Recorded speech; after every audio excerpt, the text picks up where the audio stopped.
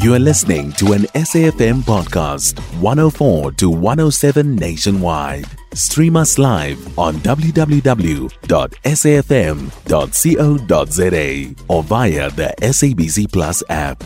SABC News, independent and impartial. Sakina, it's going to be very difficult to actually create the stability. I think we think that the main thing here is to build resilience in your business, and it's also to collaborate. We think that businesses in particular, in understanding this and collaborating with the public sector in many of these areas. Again, when we talk about opportunities, it really speaks to actually understanding where you are, what your environment is, and then taking advantage of what is possible in terms of where you are. I mean, you notice here that we spoke a lot and repeatedly about health and access to health. That's a very, very serious challenge. We know that challenge very recently, we've been talking about, for example, availability of resources by doctors, especially in rural areas. This is something that obviously corporations are contending with. The cost of healthcare is something that's very, very serious. And then what are those opportunities in collaboration between the private sector and the public sector that can actually be taken advantage of to be able to work together to provide those services in a quality and sustainable way? So you hear that and you say, look, we've got this problem. It's something that's been there for a while, and we've got to take advantage of it. I mean, there's very little South African corporations can do, for example, with the global volatility in issues of geopolitics. You know, what are you going to do about the issues in the Middle East as a company? But certainly, what does that actually mean in terms of some of the issues that are already happening? What are, we have structural issues. We talk here about, the public sector entities under a lot of strain that are actually part of this crisis. How does business working together with the public sector try and wade through some of these issues and provide solutions that are sustainable?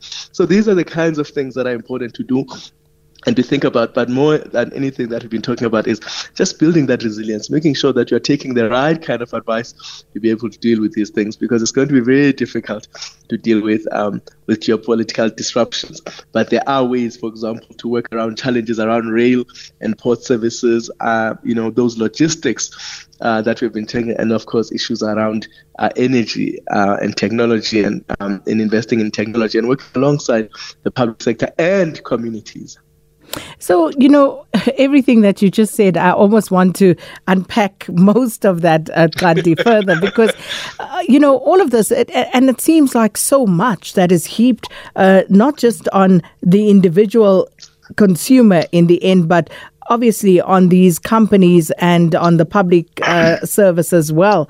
But looking at that, the report also suggests that, people are losing faith in the public service to provide quality service. So that's all right for those who can afford then to procure said services from the private sector. But we know that the majority of South Africans can't. So where does that leave us? That's exactly the point, Sakina, and I think there's nothing more serious than that, because obviously you don't want that losing faith in public institutions, and to the extent that people, for example, start to act almost parallel to the public sector, because then that is all the kinds of things that lead to failed states, as we know. So that is important. And that's why we say that improving that public service is something that's important, because it's not in the favor of even the private sector for people to lose faith in public institutions, because that would only mean that then there's only one place that's dependable, and that's the private sector. And the private sector, as you were rightly saying, cannot handle all of the failures that we're seeing in the public sector. And so that collaboration is probably going to be important in improving public service delivery.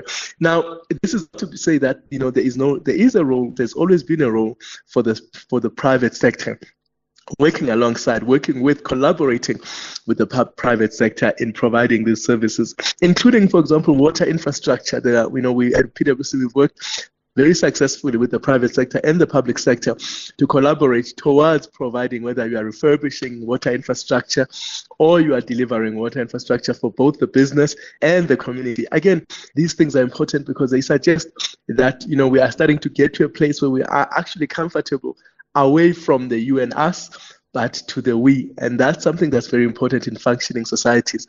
is that, there is a level of collaboration, there's a level of trust, and then that there will be then a level of ownership of these important social and economic assets. So it's very, very important, rather than to sit back and say, well, we are doing only business, or the communities we don't really trust.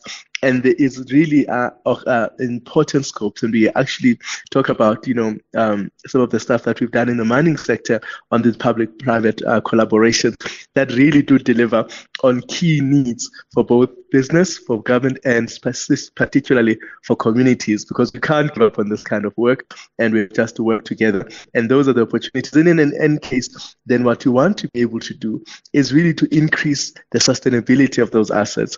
And it's much better to do that if you are actually working together, because then you've got, instead of one sector that's caring about this and owns it, that you've got multiple sectors of society owning them and taking care of these resources. And that makes them much more sustainable in terms of creating value for all of us.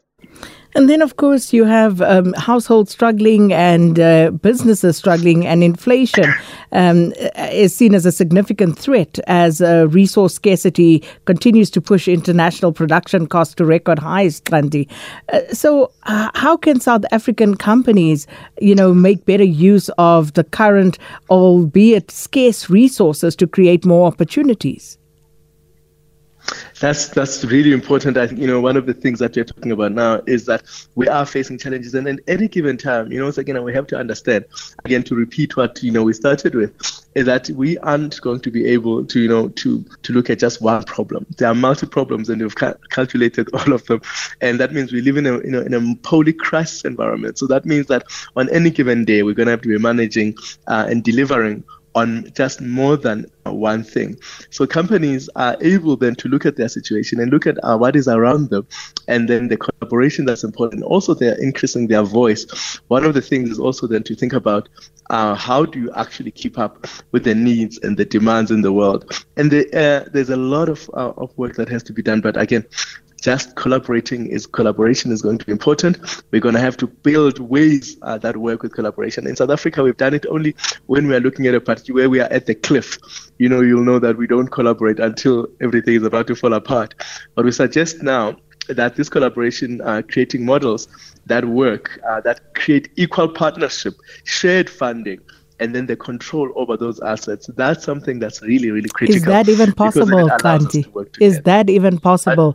Because to whose benefit do these things ultimately work? We have done it. We have done it, for example, the mining sector, in areas like, Limpopo, where, the mining sector, working with the public sector, both national and local government, working with communities in the ownership of these assets and making sure that these things work. So we have supported the private sector in this regard, working with government. So it is really possible, and it's something that actually works, and that works really to create that trust. We can't say that we are now going to sort of walk away from that. It's something that at PwC succeeded in doing in Liverpool, and we are extending with our other clients in different areas. Pardon my skepticism, but please take me and show me where this has happened in the manner in which you spell it out, because you can't blame us for being skeptical in this country, because we are told one thing and then something else happens. And as far as the public-private partnership situation, yes, there are good examples, but a lot of the time now, as we see with the SOEs, it seems as though the plans that are put afoot seem to be precursors to privatization at the moment. It's true. And that's very important that you should say that, because we are not discussing privatization, and that's very, very important, because this word collaboration really requires that we move away from, the sort of privatization, that ownership is still retained and is shared. So when we were talking here about making sure that this is control and sharing funding over this, especially because, again, we know that the fiscal is no longer sustaining the ability for just government to do the work that has to be done for public services and for actually making sure that, water supplies, energy. The private sector, and we think that we'll hear something about this during the budget, in which the minister will announce more better ways to be able to allow the private sector not to buy, but to invest in. And that's an important way to think about it, because we've been thinking about it. And when we think about the private sector, we should not just think about big companies. We're talking about even the smaller and medium enterprises in those areas. You can think about, for example, the problems that we are facing, around the VAL. Those groupings of small business and medium-sized businesses. Those groupings can actually do something to impact, the working with the public sector. It doesn't mean that we need big corporations who just buy these things and take it over and leave communities behind. This is almost like a license to operate. This is the way in which, business works together and they bring in the communities. Because unfortunately, unlike before, where these problems of water used to only affect communities and poor communities, they're now affecting business. And so how do we work together? Because we clearly, all of us, have a common goal. And when communities are there and they are engaged, then we're not talking about privatizing. Now we are talking about co-ownership. We are talking about mutual support. And those are the kinds of ways and models we need to start to work at. When we include communities, that's what you're going to show me. I'm going to wait. I'm going to wait on you, Xhanti. That's what you're going to show me. Xhanti Payi is the economist and senior manager at PwC. You can find SAFM Current Affairs on 104 to 107 nationwide. Our podcasts are available for download on all our digital platforms. SAFM, leading the conversation.